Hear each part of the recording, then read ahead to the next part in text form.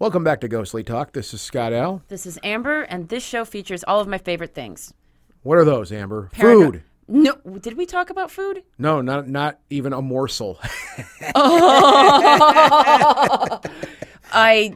talk about paranormal research and historical research.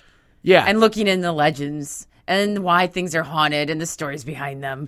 And we do it with Jennifer Jones. Yeah, super cool. Who has a super blog called The Dead History that she started back in 2012. Uh-huh. She also has a book called The Ghosts of Ogden. I said it wrong. See, I said something weird. I did that during the show. I just, Why is that? That's a hard word to say. I want to say Ogden, but it's Ogden. Anyway, enough slaughtering of her book title. No, I have to look The at it. Ghosts of Ogden, Brigham City, and Logan, Utah. Yes. And we'll have all this linked on our site, but you can Google Jennifer Jones, Utah haunted book, whatever, and you'll find it on Amazon, anywhere books are sold. Because it's through the History Press.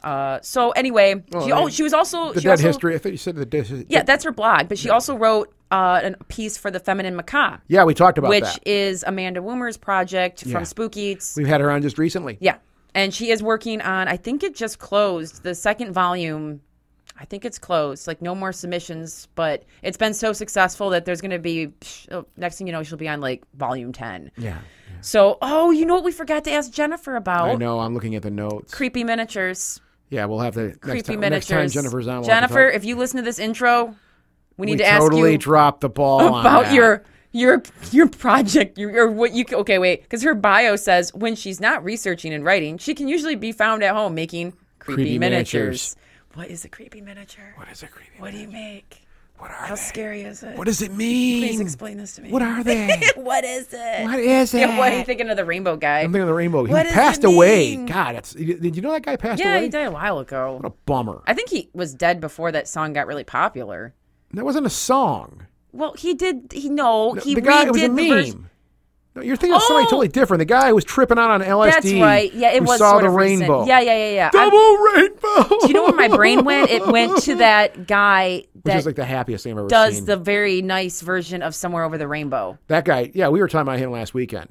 I was thinking about him Fire. and then rainbows, but yeah, he's that I'm guy. talking about I'm talking about the rainbow, double rainbow guy who was tripping on I LSD. know. I got confused. What does it mean? We do have to mention briefly Oh, that man, yeah. one of our previous guests, Barb Heiser, I think it was Heiser. She passed away on June 11th of 2021. She was also at Troy's conference. She was, what makes Barb special?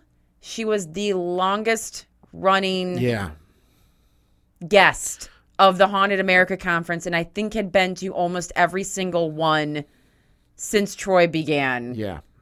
I want to say like she missed one, but when we were there last, I think Troy gave her some type of award or I don't know, some perk or something. Frequent flyer miles? Yeah, I don't know, an acknowledgement just for like, wow. She was very, very nice. It was really nice to talk to her. So her specialty, she kind of looked at the paranormal through the eyes of a social worker. Yeah. And so on episode 73 from June 4th of 2019, we had her on the show and we talked about her work within the paranormal and giving it that social work spin. Yeah. So rest in peace, Barb. Yeah, all respect. You know all the mysteries now. Thanks for spending some time with us here, and we won't forget you. And I know Troy's going to mention her at the conference this year that we won't be at, but we talk about that on the show. I mean, and now it makes me sad. Like as we're talking about, I'm like, oh, well, friends. and just so you guys know, I think I mentioned this a couple weeks ago. Doug. Lost his father, Mr. Semig, Pete Semig. That was back at the end of April, actually. Yeah, and just past Saturday, we just now had the memorial. Well, yeah, and there was a lot that had to be done, and there was it was really quite amazing. Doug set up an entire gigantic tent in his front yard of his house and had a whole service. It had some really nice people say some really great things. It was a lot of fun. The juxtaposition was interesting because you looked around the neighborhood and there's like people playing lawn games. Someone over here is just working having on their a beer. car in the garage, and then there's like a full-on memorial service in a front yard at Doug's. So we all broke bread, hung out for a while, and I sent everyone's regards to Doug. He knows that everybody's thinking about him. But yeah, we did say our final farewell to Mr. Semig, who was who was a dear friend of our show when we were starting out in the old days. We did it in his basement, Mr. Semig's basement. He had and he was so supportive of what we did, and he was always like, every time we were done, we'd come up here. How was the show? That was it. Every time we'd come up there with his overalls on, standing there in his chair. So we're gonna definitely miss Mr. Semig. So this last couple of weeks have just been. I heard about Barb today. I'm just kind of bummed out, but I'm glad we had a really good show tonight to give you guys. And Jennifer was nice enough to spend some time with us, and we're really glad we got to do that with her. So please, please, please enjoy our discussion with Jennifer Jones.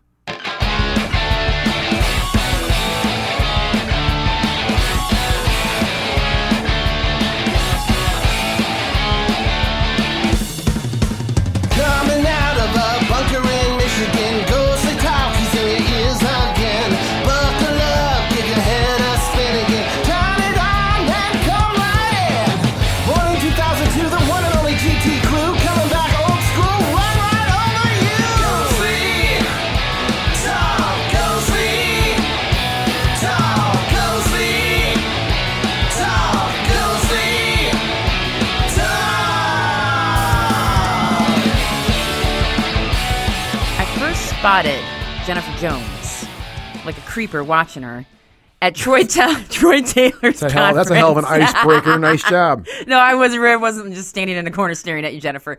But I did notice. I like. That's the sound she was making. I like audio from when she was doing. I like good logos and clever names, and I was like, "Ooh, what is that? I like that logo. The Dead History. Ooh, cool. The Dead History." Plus, I always have to plug this. I don't care. I'm like, looks like she wrote a book for History Press. I've written some books for History Press, so I'm always like, History Press. And then I later on looked you up. Of course, when you're at Troy Taylor's conference, Haunted America conference, isn't the biggest conference on the planet, it's our favorite, you though. Don't always get to say hello and mingle with everybody. Right. So anyway, that is where I first saw Jennifer. Mm-hmm. And then I realized how cool all of her stuff was because she has a blog called The Dead History that she started in 2012.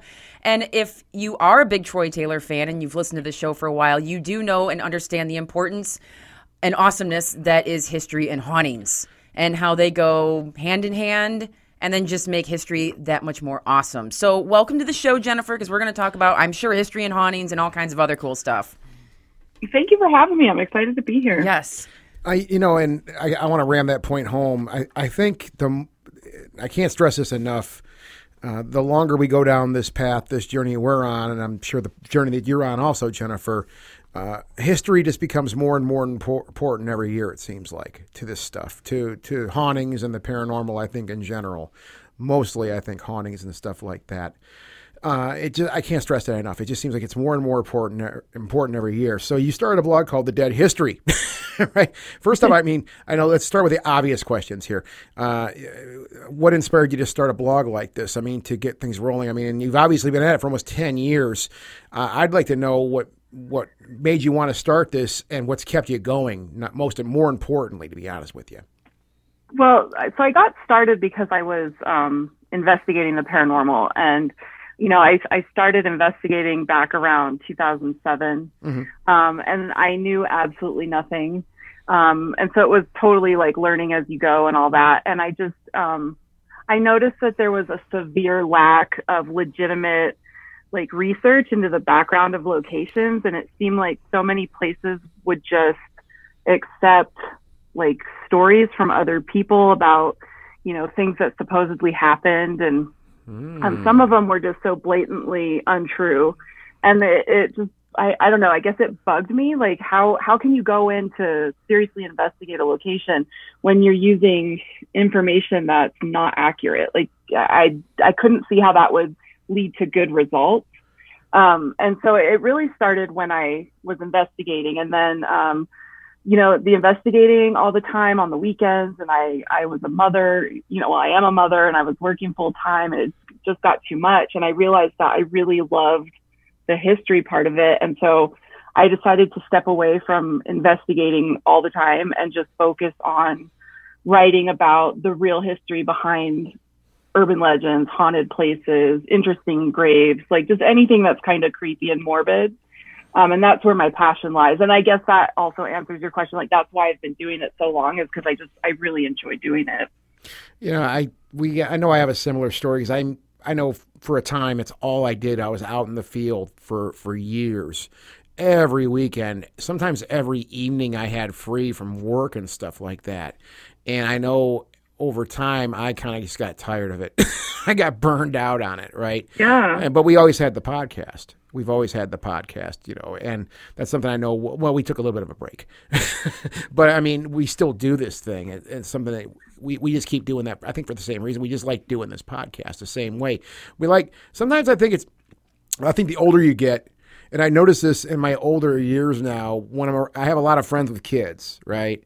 And I always find, like, when we get together, we don't get together and really do anything anymore. We sit around and talk. That's all we do, is just sit around and talk, right?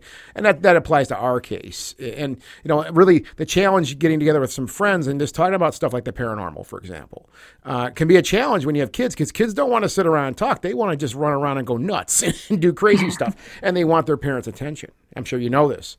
So, yeah, like, I think in our case, for example, it is a thing of, we just like to talk about this stuff a lot. And I think that's just as productive in a field like this than actually going out and doing the legwork too. I think, you know, exploring ideas and things like that. And I don't think that's any different for a blog either that you're doing. You're exploring these ideas the same way. And I think that's, in this field, I think that's just as productive than going out into the field actually and taking pictures or taking audio. Wouldn't you think?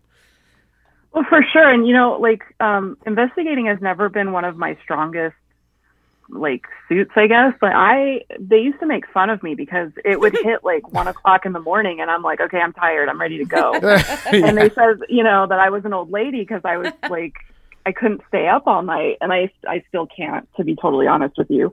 But, you know, everyone has their strengths in different things, and mine happens to be research and history, and not necessarily like the investigation angle, although I do it. It's just not like, there's people that are better than me. And I think when you have different people taking a look into different things, then everyone's going to come up with their own take on things. And when you can get together and talk about that, you learn more, you know, and you think of things differently that you might not have thought about, you know, originally until you talk to somebody else about it.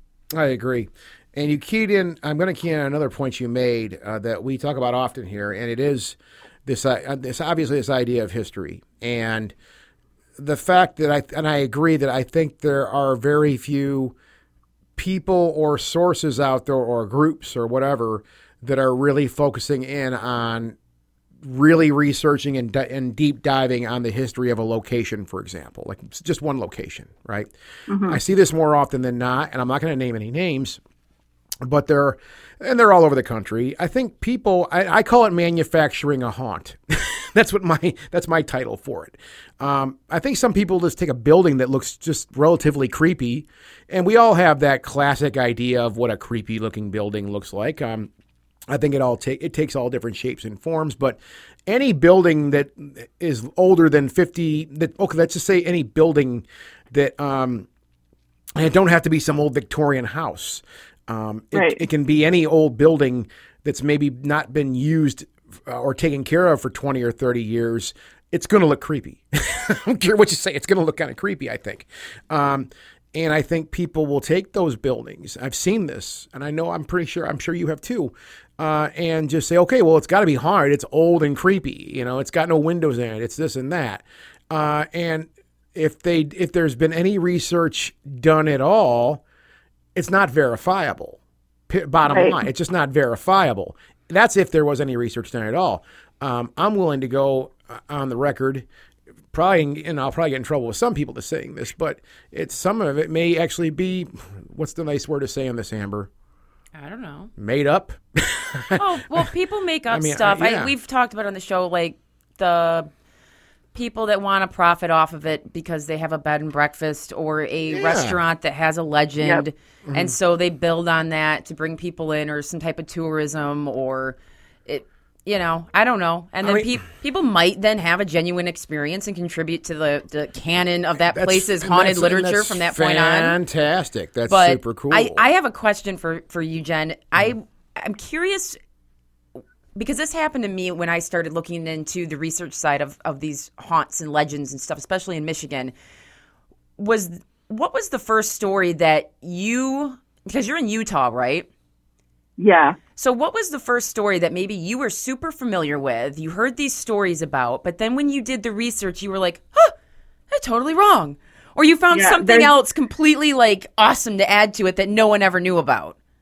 There's a great one here, and it actually made the Coast to Coast show like years and years ago, because the people, I don't even know like the name of the team or anything, but they claim that they got this EVP of, it's a creepy EVP, but it was supposedly someone being drowned like in a bathtub, and you could hear, screaming, you could hear water, and it went on forever, like it was really long. And so that EVP was captured in a building here in Ogden called the Ogden Exchange Building.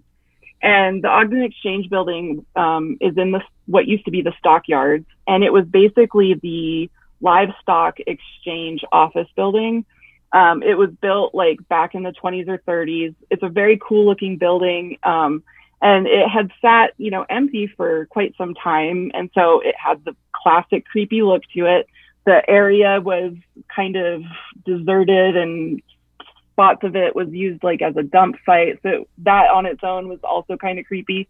And these people claim that the Exchange Building had been used as basically a mental hospital. And my team actually had gone out there and investigated. And I don't really think we got anything. We might have gotten one EVP, but it wasn't, anything like the one that they had claimed to have gotten there years prior.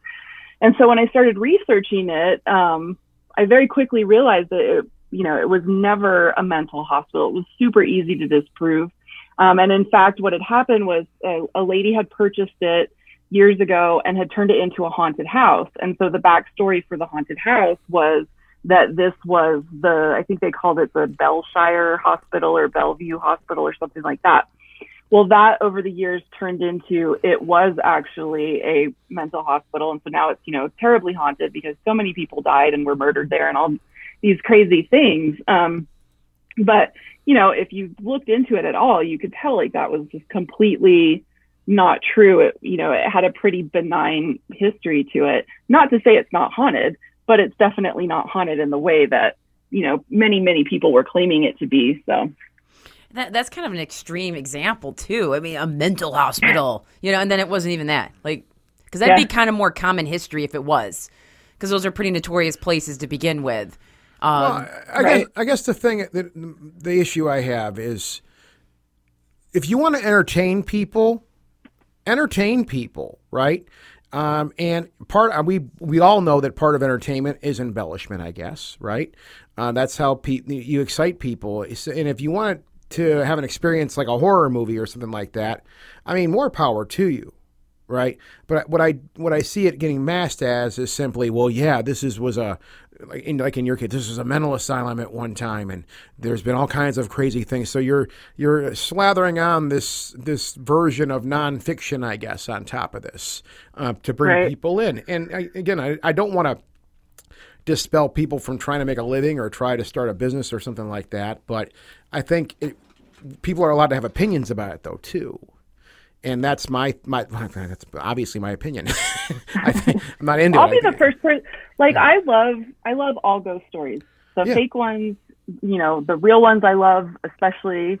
And I don't have a problem with like people making up ghost stories. The only thing I have an issue with is making up ghost stories and then claiming it to be fact. That bugs me, but I think mostly it bugs me just because I'm a huge history nerd. So, I like to, I don't write about anything on my blog that I can't verify to some degree, because otherwise it's just another thing that you're putting out there that's, not true. I don't want to repeat stuff that's just bogus. So. Right. And the internet's like a vast wasteland for like, just corrupted ghost stories and miscellaneous weird things. And that's why I think it's still important for ghost researchers and lovers of history to still write books. Books you freeze that story in time. You can't delete it. I mean, I guess you could go through and edit subsequent editions if you needed to, but it's not nearly as easy as going to a Wikipedia article and hitting the edit button. No. I mean, or just deleting it and it's gone off the internet because the person's done. They don't want to write anymore. They passed away or something like that. And then you got to go like dig around in the Internet Archive, and that doesn't even always work. So it makes information, I mean, real information, less of an artifact, like a true artifact that when you commit it to paper, like you're talking about, like a book. The internet makes information way more dynamic. You can time it. Yeah. You can date it. Well, no, and dynamic means it can change on the fly. Right. And that's what you're talking about right and there. And I just was working on a story about a monster in Michigan, and I have printouts. I have so much stuff printed out from the past 20 years. And I had an old Wikipedia page about this monster from 2007. And I pulled it out of my file, and I'm just kind of referencing it. And then I started looking things up, and I'm like, this doesn't seem right with stuff I've looked at now. And then I go look at the new Wikipedia page. Oh, it's completely different because the person in 2007 decided to write a book about it that was fictional and then alter the Wikipedia page briefly so it suited his needs. Like that's the part that's like, oh, newspeak. That's just disgusting. You know, like 1984-ish. Like, you can't change. No, that's why, like, you can't even, I think in school, like, use Wikipedia as a valid source in any of your papers. Like, it might prompt you to look up or go somewhere else, or like you have to look at their sources, but no. So, viva la book. So yeah, I guess that's, that's, I think, what the importance of this research you're talking about and what you do, Jennifer, is. And it's obvious you dig a little deeper than just hitting, obviously hitting Wikipedia articles. I mean, and I think that's what needs to be really done. That's the point of this. That's or the Shadowlands. Jennifer, when you were in 2007, when you were like initially ghost hunting, did you guys use the Shadowlands to find places in Utah? Oh, 100%. You know what's funny is it makes me laugh now because I'll go back every now and then and just look and see, like, for Utah mostly, but I'll look and see what's on there. And just so many of them, back then I didn't know any better, but now I look and I'm just like, oh my God, those are just so terrible. Yeah. But it was fascinating. It was. I know when we were young, I mean, I thought it was the coolest thing when ever. It was new, it was like, oh my God. And then people added fake stuff to it all the time. Yeah. I know people who did that just to test out what would happen. That's an interesting experiment in itself, but and some things were somewhat valid and gave you leads and you could look into it. I don't know, but it's still there. I mean, they still keep it up. Bless them. Bless them. Now let's talk about the book for a second. The Ghost of, and I'm going to totally slaughter this because I slaughter everything. The Ghost of Ogden, Brigham City, and Logan, Utah. Did I get it right? Yes, good job. Oh my God, I did something. I did a thing today. Yeah, yay! You pronounced. Let's talk about a little bit about. I mean, what got you started on the book? So I am friends with another fellow author who had written for History Press, and she just was like, I think she was on Facebook one day and was like, you need to write a book. And I'm like, I don't even know where to start with that. And she's like, here's the information, contact them. And so I did. I sent an email and they were like, send over a idea or whatever. I can't remember how they called it. And so I did. And then they gave me a contract. And then I was just like, holy crap, what have I just done to myself? Because I think I had like a year, to write it. And it was way, way, way harder than I was expecting, but I got it done and I'm really proud of it. I don't know. I'd like to write more, but my personal life's just been crazy. So hopefully I have more in me to get out there eventually. I don't think people realize how difficult it is to put together a presentation like that on paper. Obviously Amber has done a handful of books and I see what she's gone through. I'm working on one right now that's due in 2 months. Yeah. And I see what she's going through. I to really do it, I think there's ways to write books now. And I think that kind of goes back to what we were talking about a minute ago, as far as like research and pulling up information and trying to really dig. There's, even books though, and we were talking about how great books are a second ago, but I've seen this myself too. Some books that are out there, especially in the paranormal field, they'll have, what is it, a bibliography? Yeah. I'm so far out of reading books anymore. Yeah. That is correct. A bibliography, but you'll see sightings in there that'll, a lot, and it's one thing I've seen with a lot of books is a lot of the things they cite are from the internet itself. So the internet is a valid source of information now, better than it was when, we were kids and it was kind of a new thing. But I do still cringe when I look at books that have been written. We shouldn't be critiquing like this, No, I guess, but there was. I'm not going to state titles and authors and stuff. Oh, this is terrible. There was a book recently that I noticed, and it wasn't like it was poorly written or anything, but every single source was just an internet source, and it's not like they were horrible. Yeah. Just because, but I was like, like it hurts, like, and maybe that's part of my old getting older, because I was in the kid of the 80s and 90s. No, we didn't do it. I'm a zennial, kid of the 80s and 90s, and we still had one foot in book world and paper and pen, and another world in going into computers. Mm-hmm. So it's like I still have this distrust of sometimes that I don't know, or growing up where you couldn't actually use that as all of your sources. Yeah. Like that was no. Can we talk about a couple stories from the book, Jennifer? Sure. The floor is yours. Okay. Just throw one at us. Yeah. She already mentioned the Ghost Ogden Exchange building. Oh, okay. But was a good question for the book.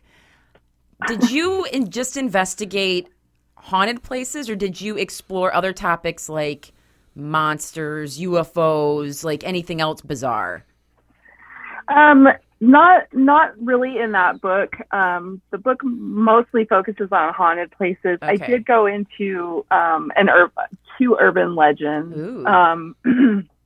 that are some of my favorites, but none of the, I haven't really gone a whole lot into monsters and stuff yet. And the funny thing is there's not a lot of monsters in Utah. There's some Bigfoot sightings, actually some pretty creepy ones in some of the camping areas around here.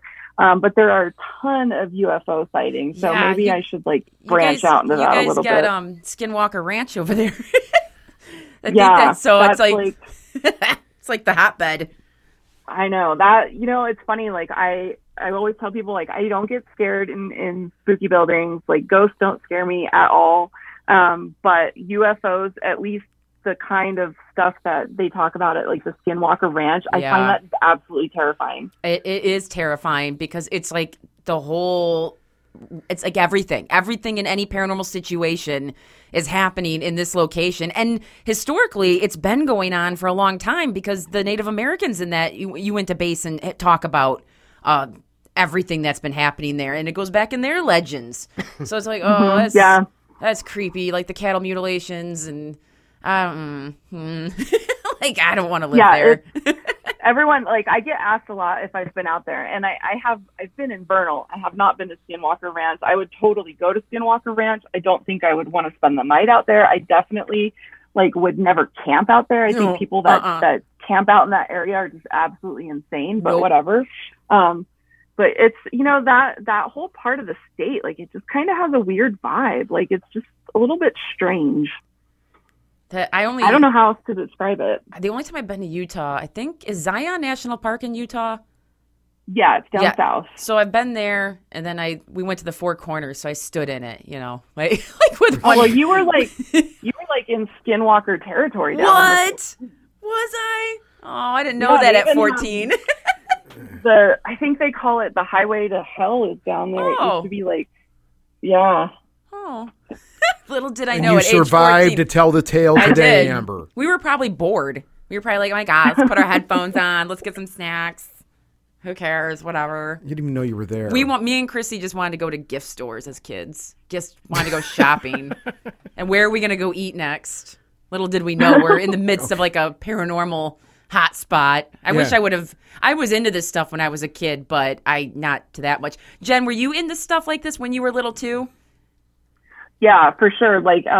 It started really young for me because I saw a shadow figure in my house. And, I am a child of the 80s. And so then Ghostbusters came out and it was just one thing after another. And I was hooked. So I've always been strange as far as that goes. Like, I'm sure my mother was like, what is wrong with this child? Did anyone else in your home experience shadow people, or were you the only one? No, I was like the only one. And I remember I told my mom, you know, what I saw, and she kind of just like poo-pooed it away. And then the next day or a couple days later, I overheard her talking to a friend on the phone and was telling her friend what I had said to her, and then was like, you know, the people that lived in this house before we bought it, they had a young child that died of SIDS in the house. And so then I was like, you know, well, great. Now I know that. Yeah, sometimes I would rather not know stuff, especially if you live there. But odds are, the older your house, I heard a statistic the other day that said if your house is over 100 years old, statistically someone has died in your home or even been laid out in your home. Well, I think a lot of people... I was talking to someone over the weekend about this, and this gentleman was talking about how he found out there was a hanging in the barn of his, one of the barns on his property. You think that was true? I'm sure it was. Okay. And side note, that's an off-air question, by the way. Thanks. Sorry. So, but we got into that conversation, and I've read a few articles and other experiences. You'd be surprised how many houses have had people die in them for natural or unnatural causes. I mean, even 100 years old, there's a good chance if that structure is still there, someone has expired or crossed over in that structure. That don't surprise me at all, really. No. Yeah, and I mean, even if they didn't necessarily die in the house, I mean, back then a lot of times, the funerals, like you said, they were laid out in the house for days. So. Gross. Yeah. I'm just so glad we don't do that one anymore. The living room. So thing? we were talking about the living room. The living room. The living room. So we were talking about your book. So you mentioned urban legends. I love urban legends, and you mentioned some of your favorites. So I'd love to hear some urban legend from Utah. Okay, so my all-time favorite is in the Ogden City Cemetery, and it revolved around the grave of a 15-year-old girl. Her name was Florence Grange. And it's known as Flo's grave. And, all urban legends have like a procedure that you have to go through, a ritual in order to like have the event take place. And so with this one, you need to go at night, drive towards her headstone. Her headstone's right next to one of the roads in the cemetery. You flash your lights 3 times at her headstone, and then her ghost will rise up out of the headstone and float towards your car. And then the whole story behind it is she was waiting for her boyfriend to pick her up and take her to a dance, and she was hit by a car is how she died. That's how the story goes. Or there was one that she was like choked on a piece of candy or something like that. And so when I started the Dead History, she was the first urban legend that I researched. And it's really, Utah's great for like having records easily available online. I'm a huge introvert, so if I can do it online, I'm all over it. Yep. And so like the death certificates, newspapers, all sorts of things. And so it turns out she died from the Spanish flu.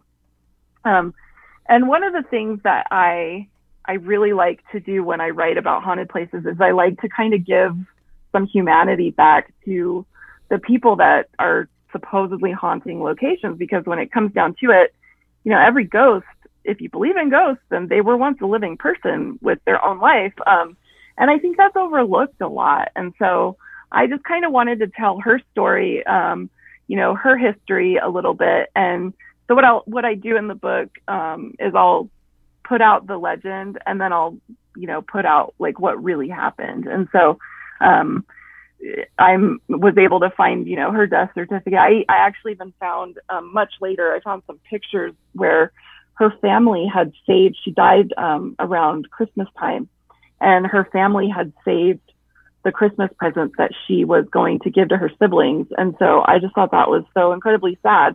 So she died in 1918, and here it is, 2021, and they still have hung on to her Christmas presents. Wow. The 3 headlight flashes. That's something Yeah. I want to, and obviously this is an urban legend. We've specified that this is an urban legend. We mentioned the Shadowlands a minutes ago, and this is one of those ones that pops up a lot. I would notice this in the Shadowlands, and and urban legends are urban legends, right? Have you noticed? I don't know, Jennifer. I want to ask you that. Have you noticed? Have you seen the headlight thing in other urban legends? I mean, not even in Utah, maybe, but with other stories from around the country. Have you seen that? Yeah, it's really common. The headlights, and usually it's in groups of 3, and I've always kind of figured that it probably had something to do with like religious stuff and like the Trinity, and some people say, oh, if you're seeing stuff at 3:00 in the morning, it's because of this, and so I think it in the urban legends it just adds like another layer of creep factor to it.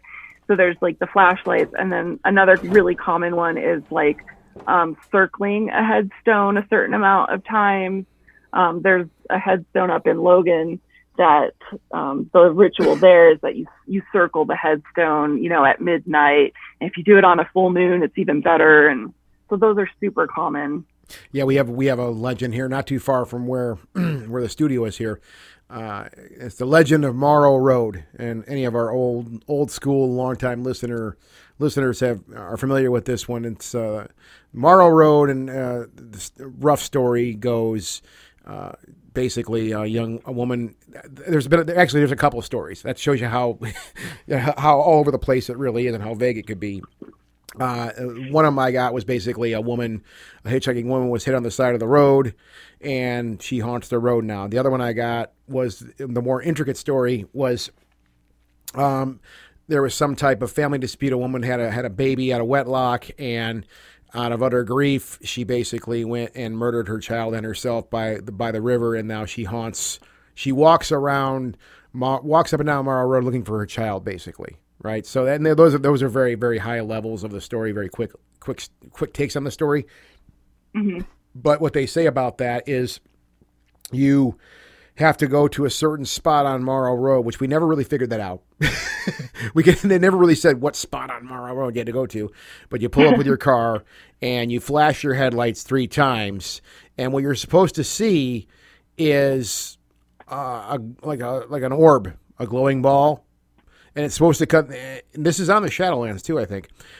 It actually is supposed to come towards your car.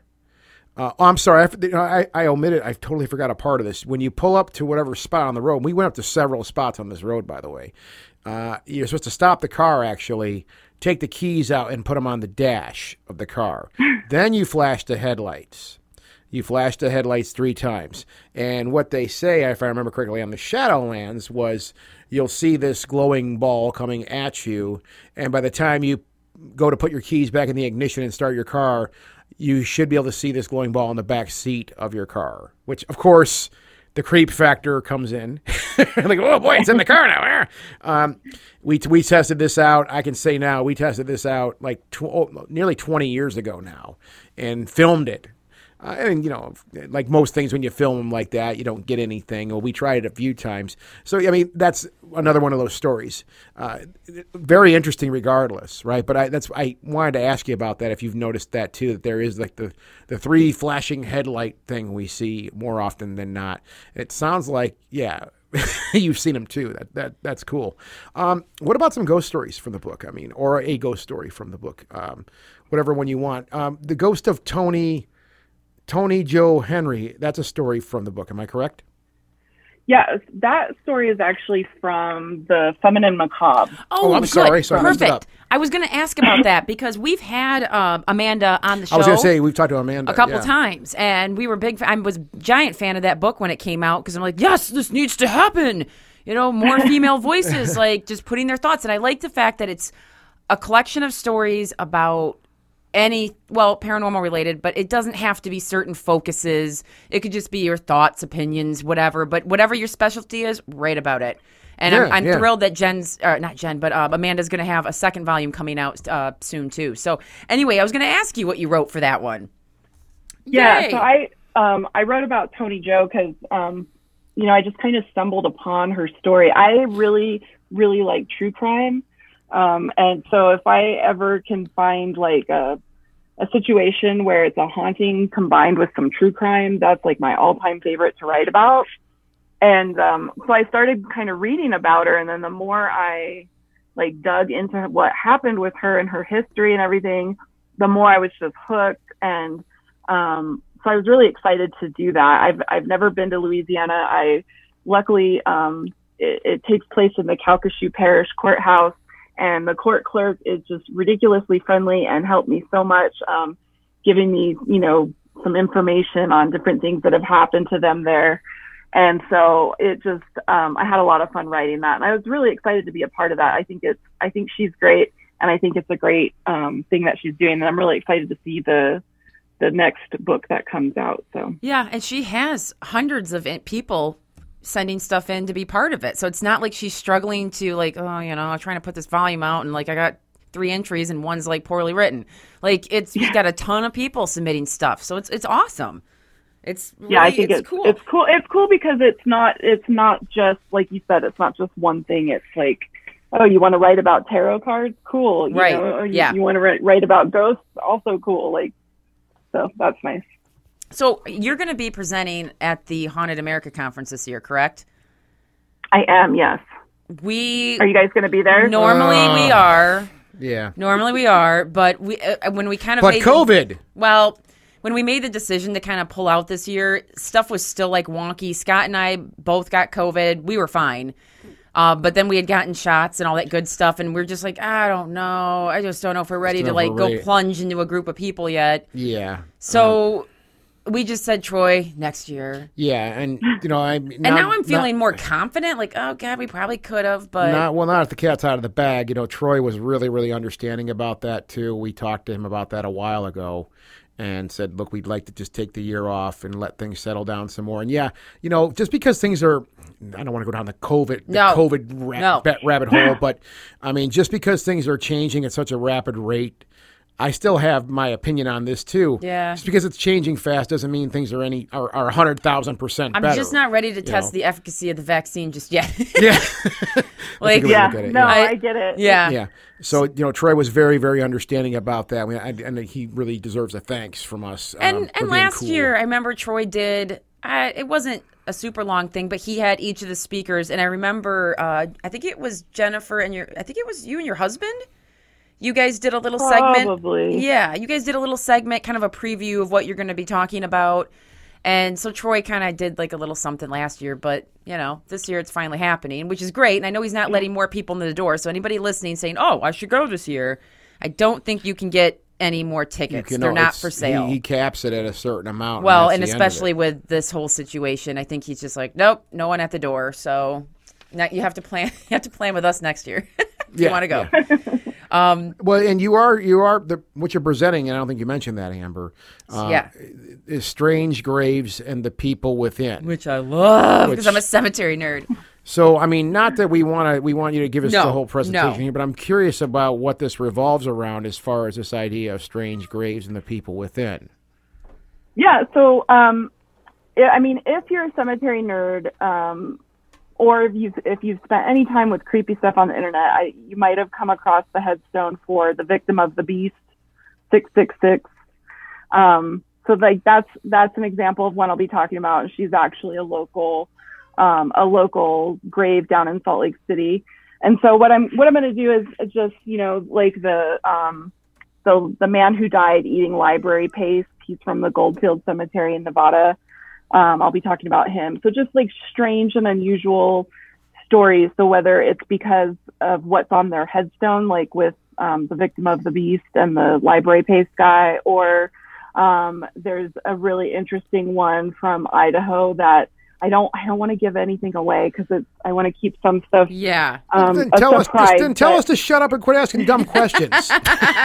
No, I understand. We don't want to let that out. Yeah. But they're weird, you know. Yeah. But their stories are super, in my opinion, they're super interesting. So I'm really excited about that. There's one that it's a dog's grave at Fort Bridger, which is in Wyoming, and you know, so there's nothing normal about what I'm going to be speaking about, but I hope that people find it interesting because I've put a lot of work into tracking down information that you won't easily find online or anywhere else. For example, like a picture of the dog that's buried in this grave, and the dog died in like 1870 something. That's so it's awesome. not like a new thing.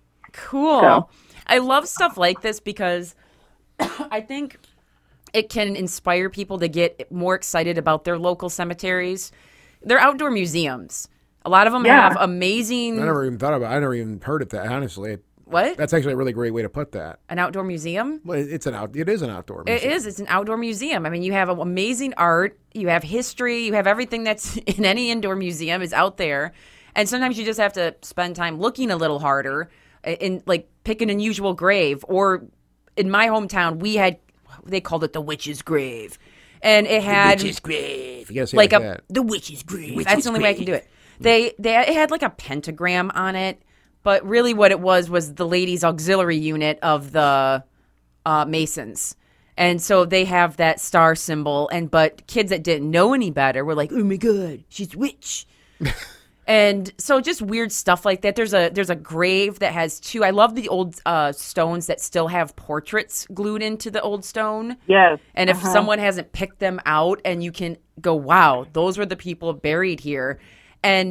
Or if you get this old stones that sometimes tell a story. So these Pekulik twins were from Chicago, came to Grand Haven, Michigan, which is Long Lake, Lake Michigan, and ended up getting stuck in a seiche, which is an extremely rare thing on Lake Michigan. It's essentially a tidal wave on our inland lakes. So a seiche came out, took a bunch of people with it, and both of them got sucked into it. And you wouldn't know this story unless you looked it up and was like, wait, what is this, huh? But it's just the coolest. And we do cemetery tours in my hometown. We have a true crime angle because it's this. I don't get people, but they're accepting of talking about all the horrible misdeeds that these people did that are buried there. But bring up a ghost story and we're just disrespecting the dead. You know, it's because it's a conservative area, but we can talk about true crime to the end of the world. So it just shows you how popular that is still. And I've always thought there was some type of relation with true crime and the paranormal. Well, I've always thought there was is. a healthy relationship with them. I don't Of understand course why people there is. I mean, half the ghost stories out there start with someone getting killed or a car accident here or some horrible crime that leaves the poor ghost, wailing for all eternity in that location. So, well, it seems like a lot of ghost stories and cases that are out there of the paranormal, they come from true crime. That's why I talk about the relation. A lot of them. I think there's that idea of place memory that a location can kind of get haunted in its own way by the energy left behind. So like when something like a crime happens, it's a little more heavier than someone winning the lotto. Like it just stays there, like just gross. And I don't know. I think people can pick up on that. Jennifer, since you've started investigating, because 2007's been a while, and I had different ideas back when I got started, which was around, 1827. No, like 2002. Like around 2002, 2001, somewhere around there. My ideas have shifted a ton about what I think ghosts are, what creates a haunting, where things are heading. What's something that you thought when you got started that you've come to change your mind on or look at in a different light? I think when I first started doing it, I expected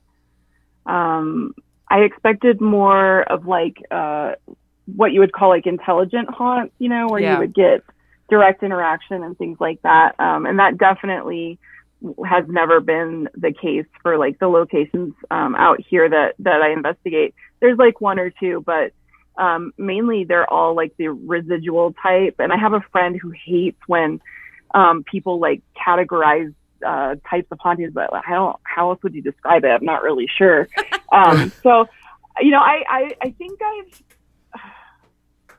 that I've come to really believe that there has to be something to the thought, like you just said, of place memory, because it seems like the locations where just terrible things have happened, whether it was, murders or just an unusual amount of death, or jails. Jails are some of my favorite places to investigate. Hospitals, obviously.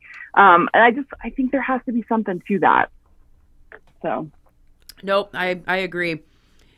You've been to a lot of places because I was perusing your website and You're stalking you again. I was stalking you on the internet, and there was a ton of places you've been to, mostly on the West Coast, which we have not been to any of. No, and, we tend to stay on this side of the country. We're Midwest, Midwest. East Coast, South, and so we haven't really got to venture out to a lot of the cool haunted places out west.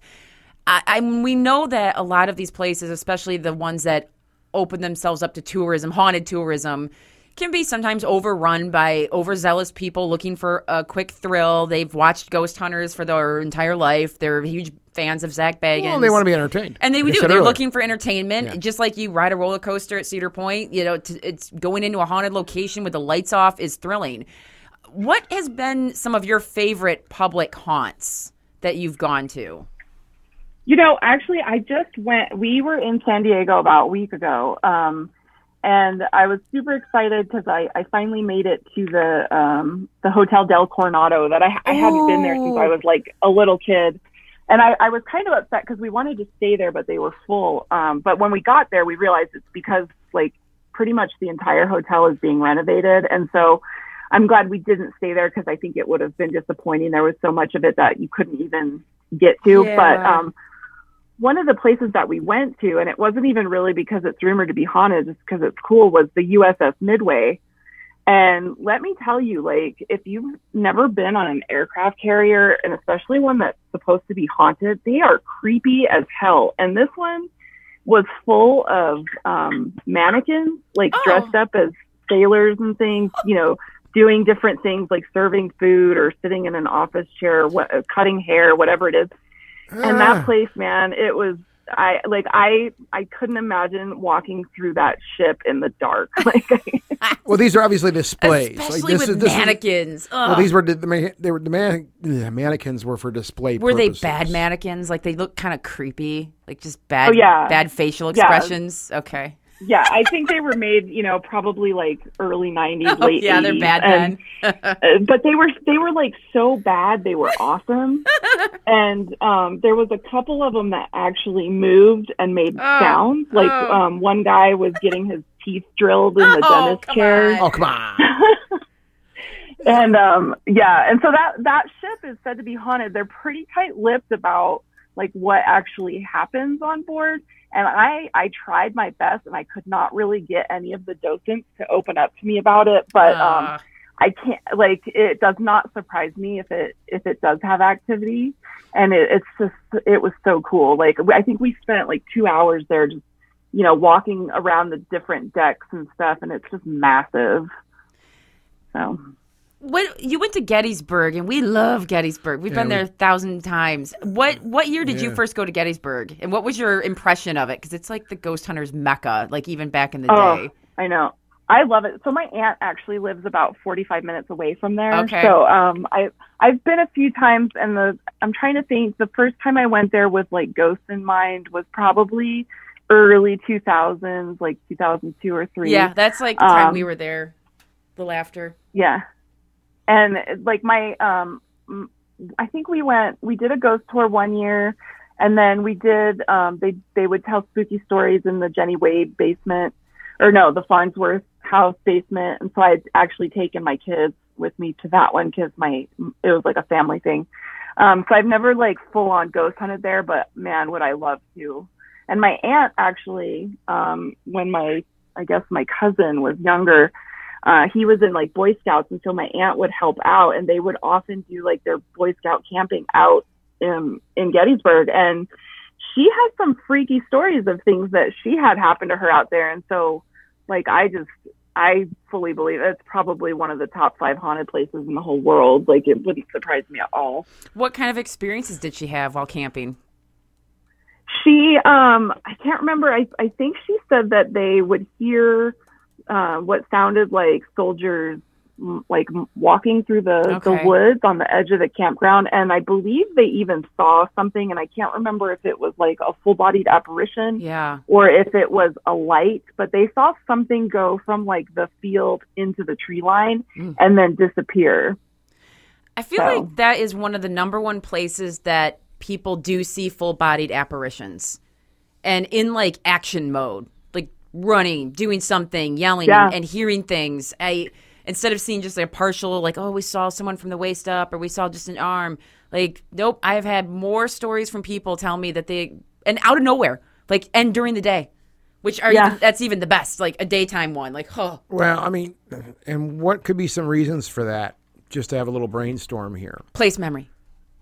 Yeah, I mean, massive amounts of trauma, you know? Oh, yeah. And I tend to think, like, I think it has to do with, like your emotional state, oh, yeah. you know? And so, I mean, when you think about just the intense fear that these guys had at the moment of their death, like, it was just that I can't imagine much that's worse than the situation that they were in, because it was, like, horrible. And so many people were killed on that day in such a small area, you know? Yeah. And one of the things I think people neglect to really understand, well, I guess if you go to Gettysburg a few times, you'll understand this, but that method of war that was happening at that time was not surgical war. That was brutal, battery type war. I mean, they call the battalions and battery.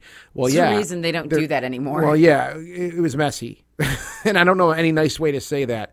It was very messy, and it wasn't a matter. You know, I have friends, people I know who have done time in the military. They've done tours, and they're like, "Well, yeah, I got shot, and they got me to the clinic and got the bullet out, and I'm fine now. I got a permanent scar on my arm or some muscle damage, but other than that, I'm perfectly fine." Back then, if you took a bullet shot, the likelihood you were just going to lose your leg. It was not a matter of any type of good surgery. Well, they just said, well, the surgery was they were going to cut your leg off or your arm off or whatever it might be that you got shot at without anesthesia. Yeah, they get you drunk. They just get you drunk. Some of those stories I love hearing out there. They would literally just get you drunker than hell. They pour whiskey down your throat. I think a lot of stuff that we have to this day in the surgical field was learned out on battlefields like Gettysburg. Because you had to learn how to do stuff fast. On the fly. I think that's where super glue came from. Because it was actually used to glue wounds together. It wasn't just to glue stupid things I want together. that verified. I'm going to look that up. Yeah, I want that one verified. Look it up. I don't know. I'm telling you, super glue. I'm going to look it up right now. I'm looking it up. We're doing this on the air. Wonderful. So, but I know that's one of the. I always like to ask that to people as far as why is Gettysburg, let's call it the Ghost Hunters Disney World, basically. And I think there are a lot of reasons. I think any battlefield, frankly, not even along with Gettysburg, of course, there was stuff that happened there, especially at that time in our history. And you put the finger on it, Jennifer. These men and women, I'd say too, the fear, because it wasn't surgical. It was like, okay, the likelihood of me going out here of dying is very high, and it's not going to be in a pretty way. It's going to hurt, right? So that piece right there alone is going to leave some type of impression on the environment. Amber's jumping up and down in the corner here, freaking out. My memory does serve me correct. Now, again, it was with war. It wasn't Gettysburg or Civil War, but super glue was first used in the Vietnam War in a spray form as a homostatic agent to temporarily patch the internal organs of injured soldiers until conventional surgery could be performed. Patch the internal organs? Glue people back together. Their skin. Whatever they needed to glue. It could be, that's what they did. So I knew my memory wasn't faulty on that one. Okay, well, congratulations. Thank you. Okay, all right. I'm really confused right now. What happened? I don't know. No, but I think that is a big thing with Gettysburg, especially, is just that it's a soup of all those things. But I think the main ingredient of the soup is just that fear element, that people going basically marching to die, which is what makes a lot of those monuments, not only the paranormal ideas, the stuff that happened that people have seen out there, but I think just some of the monuments you go to, they're powerful.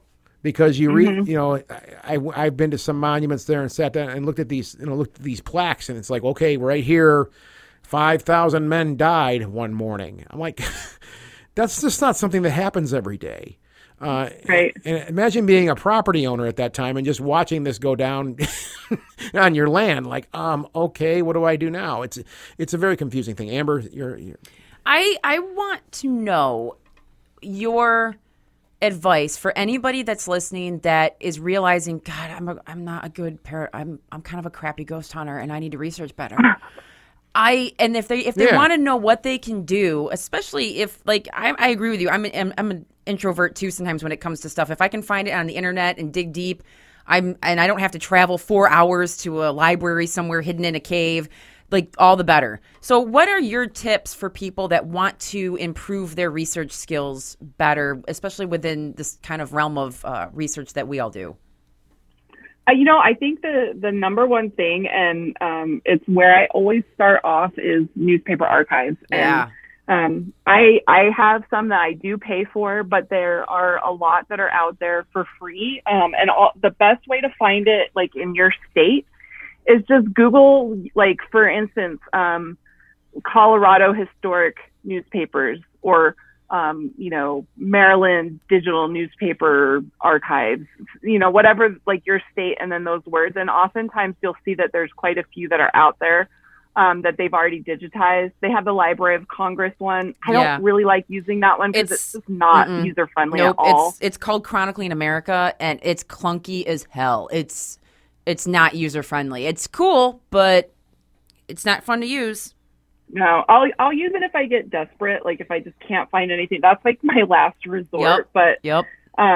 Usually you can find, there's some states that there aren't any, or there's very few, but most states have something online. And then, start with your state archives online. A lot of them will have, tons of photographs.